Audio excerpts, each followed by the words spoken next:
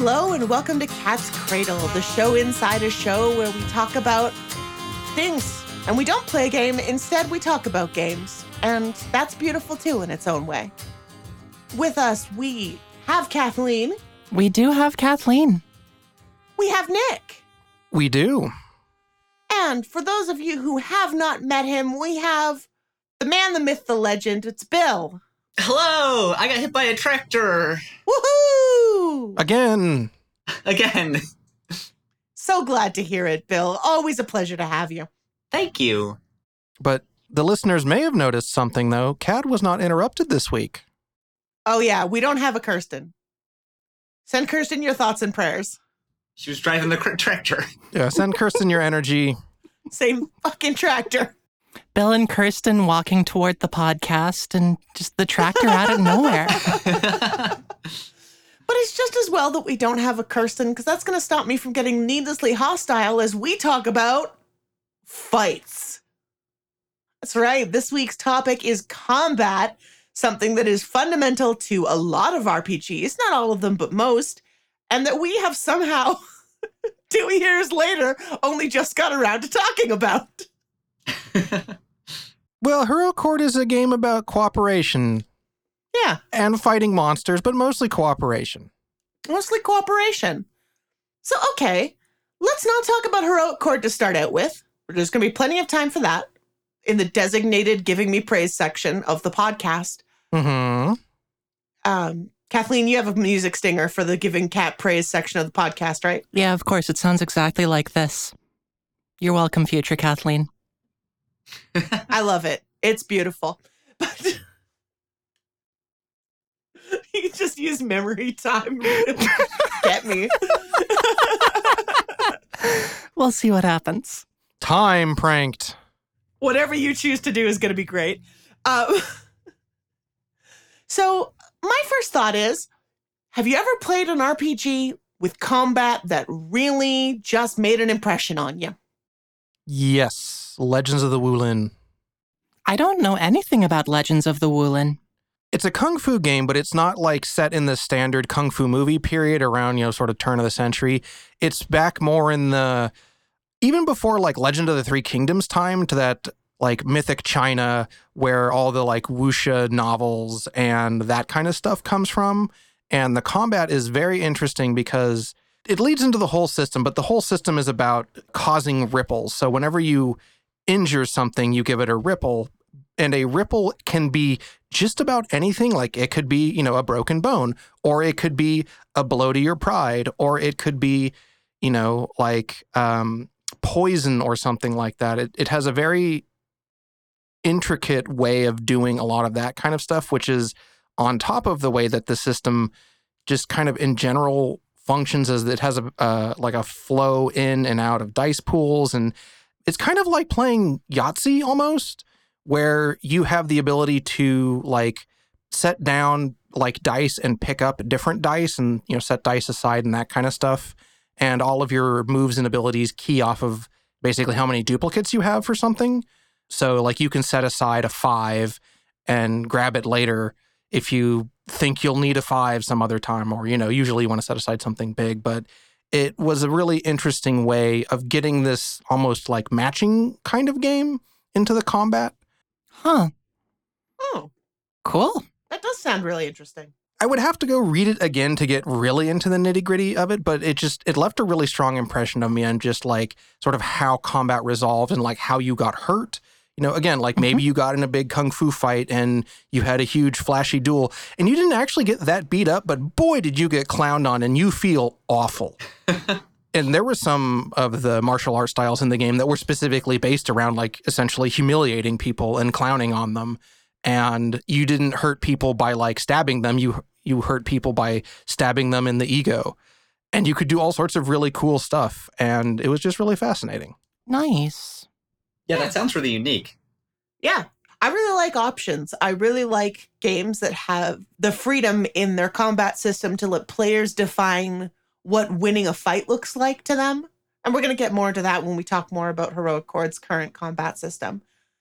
Dungeon Dragon is so fatal Mhm. If you listen to the Eternity Archives, our network sibling, our dearly beloved network twinsy, the first arc, spoilers for the first arc of the Eternity Archives, sorry gang, has the characters, Bappy's character Rill throws a dagger at somebody. Or is it Linda? It's either Rill or Linda.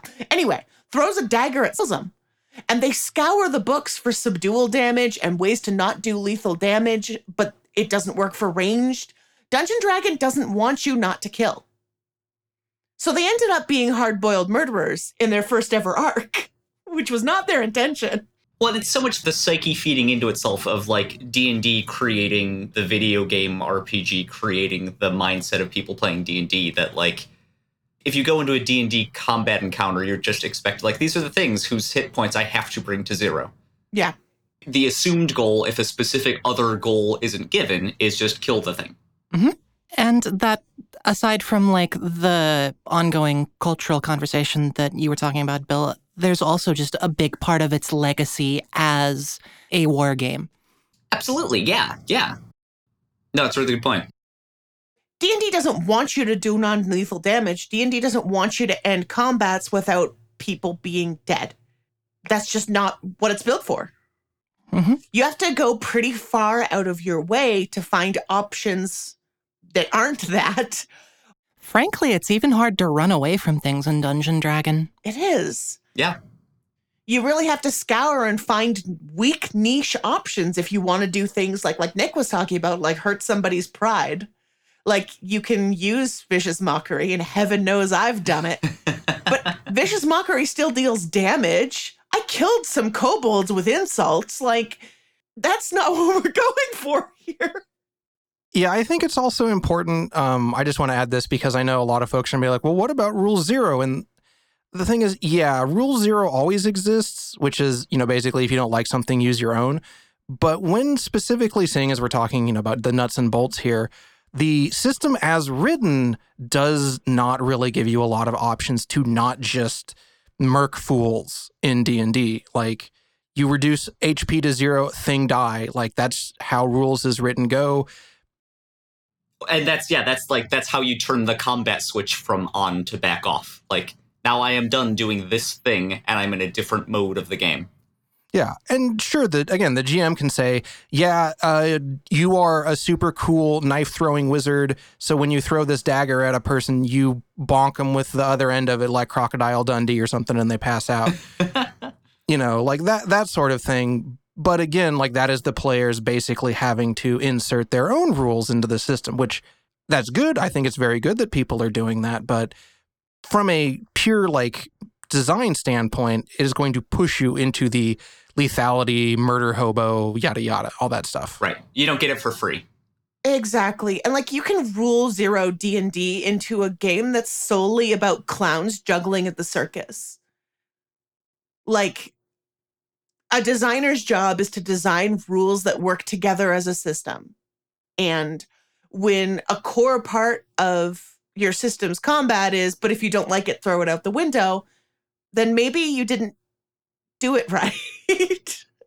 Like, your goal should be making the rules good. Mm-hmm. Sorry. Yeah, no, that's exactly the thing. And we've said a couple of times on this show before that when you are making rules, what you are doing is you're building systems, and systems are things that produce outcomes in a relatively consistent way. Like, if you're not getting the thing you want out of the system, then you should change the system. Dice Roll plays Pathfinder, right? Yeah. Okay. So Pathfinder is about clowns at the circus. Listen to Dice Roll. Yes. I was thinking about making the same plug, so thank you. I love our network family. Circus clowns aside, the big thing to remember about combat specifically is that it's more than just this is the fight mode. Like, this is the problem solver. This is how characters solve problems. Look at any game that is very combat intensive and you'll see that, wow, there's a lot of rules in here for crazy weapons and spells and knives. Okay, and what if I want to just I don't know, talk to somebody? Here, you can roll this skill. Right, roll charisma. Yeah, roll charisma. So whether or not the system, like how lethal it is or what it's designed to do, the big thing to remember with combat is that it is directing a play experience. Like you are telling the players this is not only what this game is like, but what this world is like, what this setting is like. And even, not to uncork the genie, but like what are the politics of this world? Is this, like Heroic Horde, this is a setting about cooperation. So, the rules for like getting stabbed are less than or equal to the rules for everything else in the game. Whereas D&D, the rules for getting stabbed greatly outpace everything else. Well, and I think that has a big impact on like the narrative cohesion in certain systems versus others. Whereas like exactly what you're saying, like the amount of pages in the DM's guide devoted to, here's how you kill something versus here's how you convert money is wildly different. And it creates sort of like the murder hobo problem of like characters who are wanting to role play well-rounded, interested in the world around them people, but then have to kind of shut that off playing by the default rule set in D&D specifically to like, okay, I have to kill this thing before I go back to like wanting to, plant apples all over the continent or something. Versus like, I feel like Heroic Horde does a really good job of like that collaboration between people is seen in both combat and not combat. Like, Kat, I've said this to you before when I did that one shot with you, and I'm forgetting your friends' names. I apologize. Leslie and Megan. They're great. Love them. That was like the thing that right away came across was like, we're not just here to stab each time when it's our turn. The point of this is to do things together. And D&D's got a lot better about that since 3rd edition. Now that milestone leveling is a lot more normalized and is a much bigger part of the conversation and is present at most tables, it's less, well, that is a piñata full of experience that I need to hit until it bleeds. There's still not as many rules for peaceably resolving a conflict, but you see fewer players just looking for conflict because they need XP than you saw in 3rd edition. Sure. Which I've got such fond memories of, but... Right, again, it's not like this is wrong. It's just a different style. It happens to be a style I don't really dig, but there's plenty of people who want to play games that way instead. And like it as you were saying, Nick, it educates the way that you're going to interact with the game and interact with the world and interact with the politics of the world that you're playing within, however detailed or hazy they've been explained. It's the same problem that video games have, where you have to give the player the tools to interact with the world. And obviously in a tabletop game, there's a lot more interaction that can be done simply because you're not talking to a computer, you're talking to a person. Yeah. But if the only way the player has to interact with the world is a gun, then, you run into the similar problems. Mm-hmm. Until you make Portal. Mm-hmm. Yeah. I would like to pitch a hypothetical RPG to all of you, and I'm not going to make it. Don't make me make it. But a game about a planet on which everyone is a pro wrestler and all problems are solved with violence. Mm-hmm. I mean, that game sort of exists. It's World Wrestling. But it's a planet where everyone's a wrestler? I mean, it might as well be. Because I want a game about a planet where everyone's a wrestler, and the only thing they do is solve problems with wrestling. And the rules are for wrestling because that's how everyone on Wrestle Planet solves their problems. And that's okay. That's also just pro wrestling. That's why I want to make a game. But I guess what I'm trying to express here is that, I don't hate violence. I do, but I don't begrudge games the inclusion of violence. I just think that if a game is going to purport to be anything other than a combat sim, it should put lots of weight on other concepts instead of leaning heavily on combat. And that's the heritage of the Dungeon Dragon. That's where we are. Right, right. And I think that that's something that we're seeing a lot in the indie tabletop scene right now. There are a lot of prominent games really focused on genre in terms of something like Blades in the Dark, which is about daring heists and criminal activities. And I wouldn't say that the Forged in the Dark system has explicit combat rules. It has big encounters, and like fighting is one of the things that you might do on the heist, but the encounter is kind of the thing rather than the fight is the thing. Or you have something like Honey Heist, where I guess I'm just going to list off heist games, but you don't fight things, you bear or criminal at them. To be fair, if you bear hard enough at a guy, he ain't gonna have a skull no more. But And so, like, you can fight, but there's a lot of things you can bear. Bearing is just as much climbing a tree and, like, yelling a bunch as it is knocking over a trash can. there are way more rules in Ryutama about shopping than there are about combat. Mhm. There are way more rules. There's more spells about shopping than there are about combat, I'm pretty sure. Yeah. There are way more rules about walking around in Ryutama than there are about combat. You go shopping for gear, then you go camping with your gear, and then maybe you fight an egg, whatever. Ryutama is so good. It is. Where a system chooses to put its weight is important. So when I was working on Heroic Chord, it's an adventure game, and it's a very JRPG-inspired adventure game, so there's some weight on the combat foot. I'm not going to pretend there's not. That's fine. That's the choice I made. And all of that to say, now that we've gotten over the we are indie tabletop designers talking about the nature of violence, Knives Out, it's time to stab people. How do I stab the people? I don't have rules for stabbing people. How do the combat, though? So what? When it was time to stab a person, I had to, like, bend this system around in circles in order to do a PvP combat last arc. Mm-hmm. Well, what's the pedigree of that? Yeah, Kat, because, like, I only know where the system lives today. Like, what was the initial, like, stab? You took it that? Yeah, no, I got it, yeah. And, like, how did you come to realize, like, parts of it were not working? Well, the initial combat was a lot closer to, like, a Dungeon Dragon with, like, initiative. Opponents would roll attacks against you. You would roll attacks against them. And I realized a couple things. One, it wasn't very versatile. And two, I just didn't like it. I just didn't like running it. It sucked to run. It didn't feel good. And it sucked to write combats for. To write encounters for. I didn't like doing it. Before you go on, I'd be curious, Kathleen, Nick, did you have, like, the similar feeling that, like, something didn't feel right about the combat where it was at? No, not really. From a person who has played a bunch of RPGs perspective, the combat was fine. It obviously wasn't super gritty because that wasn't the point of the game, but I will say it was actually fairly crunchy compared to the setting and compared to a lot of the rest of the way that the game worked. Yeah. Yeah. Yeah.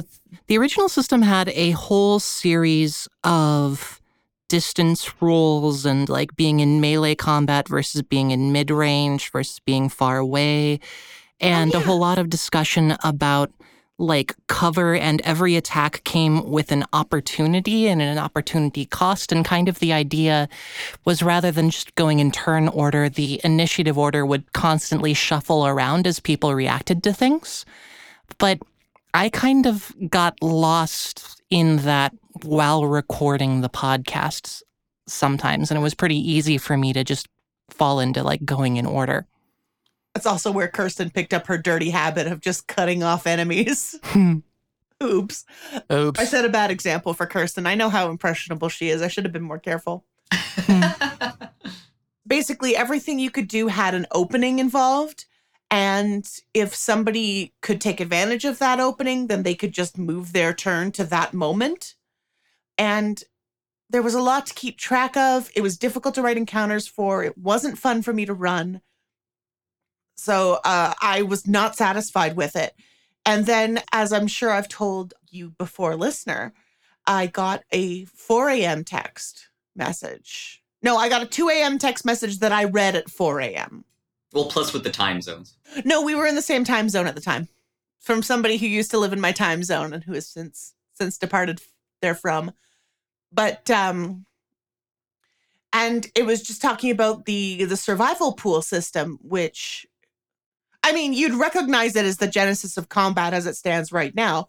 The party builds a pool, and then whenever a threat comes up, they choose whether or not to spend successes against the threat. And I had not thought of basically remodeling that into a combat engine until 4 a.m. that day. And then suddenly I was like, oh, great, this is what I was looking for. Oh, no, I have to rewrite a third of the game. I mean, coming to it with the eyes of only knowing the system as it exists today, I feel like it has a really cohesive set of rules between combat and not combat. There isn't that same like switch being flipped that, you know, other games have, and it sounds like the earlier iteration of this had. It's not wildly different to go into combat and to leave combat because the systems kind of flow into each other nicely. Oh, I'm glad to hear that. Yeah. I don't mind if there's a big separation because, like I mentioned before, one of my biggest inspirations for Heroic Chord is like JRPGs. Mm-hmm. And so I don't mind if... Dun, dun, yeah. dun, dun, dun, dun, dun, dun, Right. dun. You go from the overworld to like cutscene mode. Like, Pokemon, good. I was going to go... But yeah, absolutely. I don't mind that abrupt transition. But I'm glad to hear that they mesh well together because I don't want it to be jarring. I don't mind if it's a little jarring, but obviously you want your game to be harmonious and a pleasant experience for people to do and play. Then one thing that I discovered when I was putting this together is that it made it much easier for me to build something I'd been wanting to build since the beginning of the game, which was stuff like social encounters. Because those mechanics didn't exist in the original version of the game, but now they do. Not only that, but survival encounters exist. Well, that's kind of what I mean. Is like you can treat these things really similarly. It's not specifically, you know, you are fighting this thing that is fighting you back in a physical punches way, but you can reuse at least the broad strokes of the same system for social plus survival plus like actual factual combat. Yeah. I wrote an encounter when I was playing a game with some friends, which was there was an object that they needed to get from a noble demon who was obsessed with collecting unique objects. And so half of this demon's abilities were marked hostile. And there was just an additional rule that says until the party attacks, this demon won't use hostile moves. And it worked out perfectly. The party spent their turns trying to convince this demon to make a trade with them. And they didn't actually do a combat, which is so good. It would have gone bad if they'd done a combat there. But it was a purely social encounter within the same engine. So as a proof of concept, I was really happy with how it worked. But it sounds like there you had a spot where you could easily flip it into, and now the guard has an exclamation point over their head and they're going to try to kill you. Yeah. It wouldn't be, now we have to pause and figure out initiative and all that. This is absolutely true. Anyone who's been listening to Heroic Chord for the first season would remember the Radiant Prince. And I statted up the Radiant Prince in the new system, and he's extremely upsetting in combat. But much like the proof of concept fight I ran with my friends, there are moves marked hostile that the Radiant Prince won't use until somebody is doing a combat with them. And that was actually a really easy to write.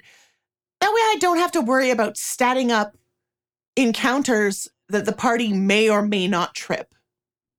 Mhm. Like, write one encounter, maybe have a couple moves that the party may or may not trip, and you can just move seamlessly from peaceful negotiation to, oh no, what have we done? Mhm. Which, I'm glad I haven't had to see it in action, but it's possible. Actually, I'm going to open up the Radiant Prince. Okay, here's one of his moves. Stone Empathy. 5 to avoid. The prince uses his control over the stones of the old shrine to move them quickly and with great force. If Destroyer Outlast have been advanced, he uses this to deal 4 damage to a single party member. He punch you with a rock. He punch you with a rock. And because of the way that the assist pool works, as anyone who's been listening to the podcast would know, the way that you stop getting hit by that thing could be anywhere between like I'm ready and I dodge with my cool agility versus I go to the prince like, hey bro, let's talk it out. Hey, stop that, man. Hey, bro, cut it out. Hey, bro. Mm-hmm. Or like I cast a barrier spell. Yeah. I'm just a little birthday boy. Mm-hmm. Just a little birthday boy. The other thing is that I love tactical combat.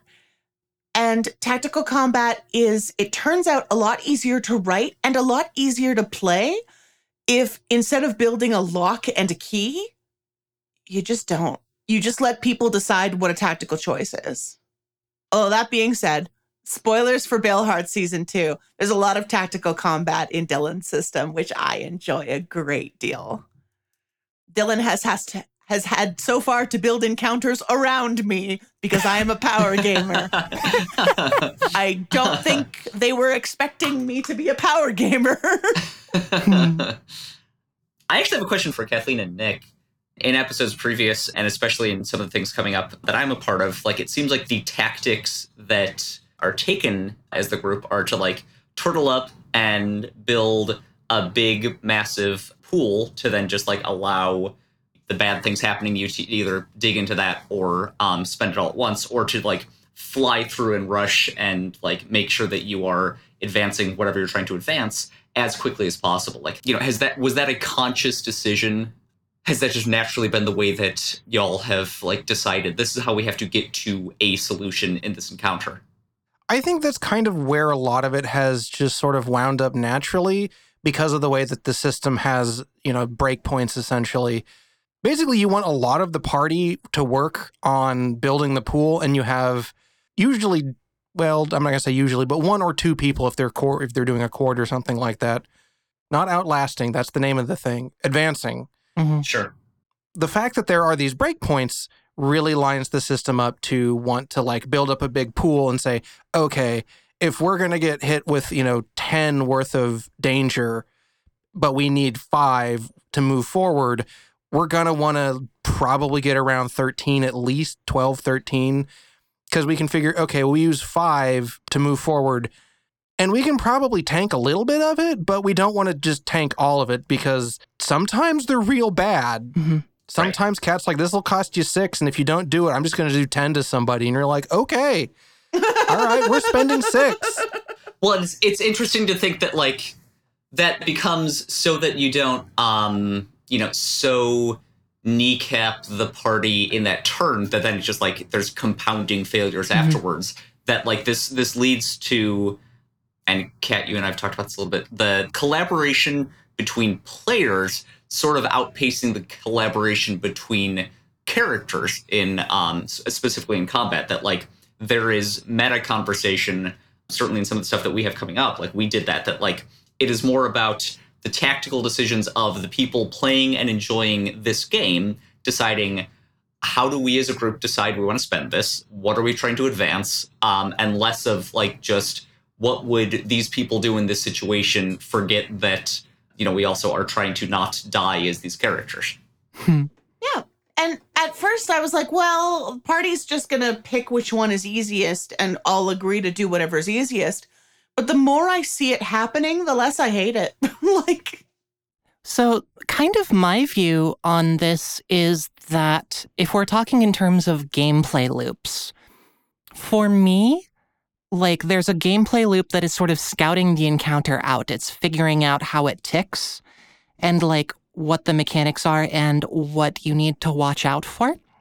And then once you have sort of done that and the group has figured it out together, then you move to the second loop of, like, executing plans and, like, finishing the encounter.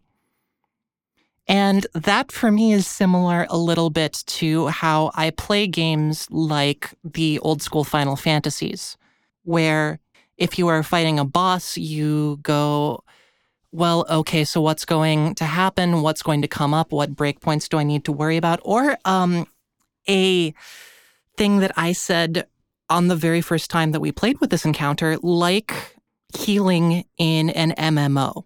You have the series of resources that are things like the assist pool and player health and scatter and stuff, and these various, like, sort of resources we have access to. And, like, what do you need to get through the encounter? How fast can you get through it? And making a decision and executing on that is something that I enjoyed a lot and have a lot of experience with. So for me, it's kind of a natural fit in that sense. I'm very glad to hear that. Actually, one of my favorite things about running encounters on sort of symphonies is just watching the differences between the ways different players interact with the system. Oh, interesting. Because Kathleen has very accurately described what it's like to watch Kathleen play this game. Which is to say, Kathleen is the one who says to me, "Oh, I get it now," when I have unveiled my dastardly trick. Because Kathleen is looking at the gears. Mm-hmm. And Kathleen is the one who says, "No, because Kat's about to use the one that costs 6 and we need 6 in the pool." Well, but that's a really interesting point, right? That that would be something that if that was not a point of a game, a system like this of like players discussing tactically, hey, we should probably save this for the next one. That could be something that a GM could just shut down and say like, no, you can't think of that. Like, you wouldn't know that in combat. Yeah, Kirsten doesn't metagame pretty much until prompted. Kirsten is very much thinking in narrative, what is Penelope in the reality of this game capable of doing in this combat? Yeah. And it's a completely different approach from Kathleen's. I think they're both completely beautiful. And I would not have it any other way. It's so fun to watch. Kirsten's very in character and Kathleen's very meta approaches meld because the party has to work together. Well, then watching the interaction as well. Yeah. Exactly. Yeah. Nick's somewhere in the middle. Nick's my Goldilocks. Nick's just right. So looping a long way back about how the game doesn't feel that different to play in combat versus out of combat, I appreciate that I get to have this fun metagame experience, this fun intellectual experience that I like doing, and then be able to tie it back into the way that, like, Tissa is reacting to the situation. That, like, Tissa can continue to do Tissa things in combat. Look, the sort of Symphony's character most likely to be a metagamer is Tissa. I don't think metagaming is out of character. Well, to that end, I mean, it's... Probably not. It basically becomes that like metagaming isn't a bad word in this system. It is not the problem that it is in other systems where it's like, oh no, you're cheating. It is a part of playing this game. So I think something that I really like about this sort of metagame AOK facet of Heroic Chord is you are involved in a lot more of the combat than you are in a very like initiative-based, my turn, your turn kind of deal where, look, I love all of my game groups, but sometimes you're in a game group where, you know, it takes an hour to get back to your turn and you do one thing and then you sit on your hands for another hour. And while, you know, you're there with your friends and you're enjoying yourself and you're hanging out, like, look, that kind of sucks. Yeah, you're involved and then you're not versus, you know, being steadily part of the process the whole time. Yeah, and I think the big thing, though, the big reason for me, at least, why it sucks is the sense that what D&D and a lot of initiative-based combats are going for is a very visceral feel to combat. You know, like, you are hitting the skeleton zombie in the face. You are casting the fireball on all of the evil goo monsters or whatever. Yeah. In like a video game, like if you miss in a video game, whatever, 2 seconds later, you get another chance. If you miss in a D&D, then that's rough. Yeah, it's especially demoralizing. You spent all that time and got all excited for that turn, and then it kind of turned into nothing. I never thought of it that way. Like Nick, you've exploded my brain just now, but you're right. The time investment is completely different when you have to take turns with everyone around the table and when you only get to do one thing. Yeah, and again, that being said, I'm not like averse to those kinds of systems. In fact, you know, I like those kinds of systems. Yeah. But a big part of essentially how a combat system is arranged is, of course, like, what is it going for? Are you going for this very like tactical visceral feel? Are you going for more of a cooperative narrative feel? And I think actually the big thing is, while I enjoy that tactical visceral combat, look, fights in tight spaces and Slay the Spire and all of these other turn-based video games and roguelikes and all that other stuff are kind of doing it for me on the like, chunky tactical feel.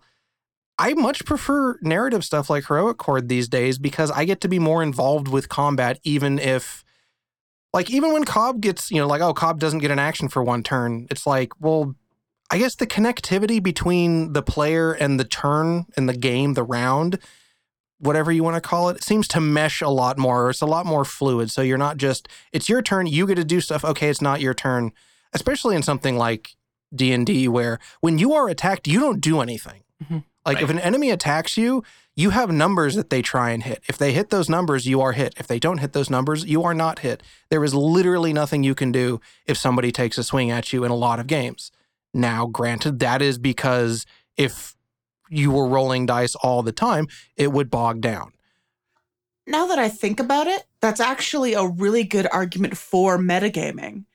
Because, like, Cobb wasn't able to act, but Nick was still part of the conversation about whether or not we should use these points or what our next choice was going to be. Like, Nick wasn't out of the game by any stretch of the imagination, even though Cobb lost a turn. Yeah, whereas if Nick was playing a D&D and you get stunned for a turn, that is basically an hour-long timeout sometimes. Yeah, great. Yeah. Go. It's bathroom break time. Yeah, that is 100%. I'm going to go get us a sandwich. You know what it's just making me think of, though, is that the combat in the system feels more akin to a really good complex puzzle in a system that has, mechanics for that are less, I think you use the word visceral, and like combat-heavy combat, like D&D. Like, doing a combat in Heroic Chord, to me, is similar to, like, everyone can kind of get a hand on the ball in a good puzzle in whatever system, because that is usually more like skill checks and using tools and abilities and, historical knowledge that characters have. And so it gets away from that, just like comparing this number to the other. And I think you've hit on something really interesting in that combat feels more satisfying when you get a hand on the ball. I think you're exactly right. Yeah. And that mechanics in any game, really, that let all the players touch that ball and rub it all over, the more they win, the more everybody wins. Because they're engaged tactically with the system. I picked myself up. Yeah, there you go. If nothing else, they're playing the game more. Yes. Right. I just wanted to talk a little bit about my experiences as a child playing soccer. And that's just, I would choose to play defense because I was required to touch the ball less. And I could just sit in a field and eat grass. And I was very much one of those kids who just kind of sat on the field and ate grass. But I kind of deliberately chose a role that was not very involved in soccer because I had no interest in soccer. So you want a game that the players will want to play instead of sitting and eating grass. Yeah. Yeah. I think my final thought on this for now, I'm sure we can come back to this later because I can talk a million miles on all this stuff. I'll write it down and we'll come back. We'll come back on the next Cat's Cradle, Combat Part 2. Yeah. Combat is a huge subject and I would love to talk about it again. Especially seeing as, speaking of combat, I think it is time for maybe one of us to go combat other things. Yeah. I think we're getting towards that time. Mm-hmm. Yeah. No, Bill's got a scheduled knife fight in an alley, so let's wrap this up. Yeah, but like it might be a power move if I show up late. That's true. That's true. It worked for Miyamoto Musashi. Bill, bring a big stick with you. Yeah. Bring an oar, just give somebody a good bonk. But okay, so thank you so much for talking combat with me, everybody. This has been really, really great. Audience, thank you for listening to us. We love you. We just think you're the greatest. if you couldn't get enough of this, we will most likely be back with combat again at some point, and I'll try and write some thoughts down ahead of time so that way I don't run myself into the thought train graveyard. Prep for a cat's cradle? Wow. Wow. So if you want to talk to us about combat, you can find us on Twitter at Peach Garden RPGs. We'd love to hear your thoughts. It's a topic that we're clearly very excited about. You can also find us on the Heroic Discord. It's in our Twitter bio. Just come on in. Talk to us about rules. We love it. You can find us on the Be Gay Roll Dice Network Discord. There are several extremely nerdy game design focused podcasts in Be Gay Roll Dice. It's not just us. There are a lot of people in our network who would love to hear your thoughts about combat. Kat, are there any game design podcasts for jocks like me? Yeah. Good. Thanks. Speaking of jocks like Bill, where can people find you, Bill? Nowhere. This will be the first time that some people are hearing my voice, so I'll have to break the news once more that I can't be on Twitter because I bully senators. You do that, yeah. You can find me playing other games with Kat on Tales from the Tabletop. You can follow us on Twitter at TFTT_presents or check us out at TFTTpresents.com. Yeah. And I guess we'll see you all next time. Bye, listener. Bye, listener. Bye, everybody. Bye. Goodbye.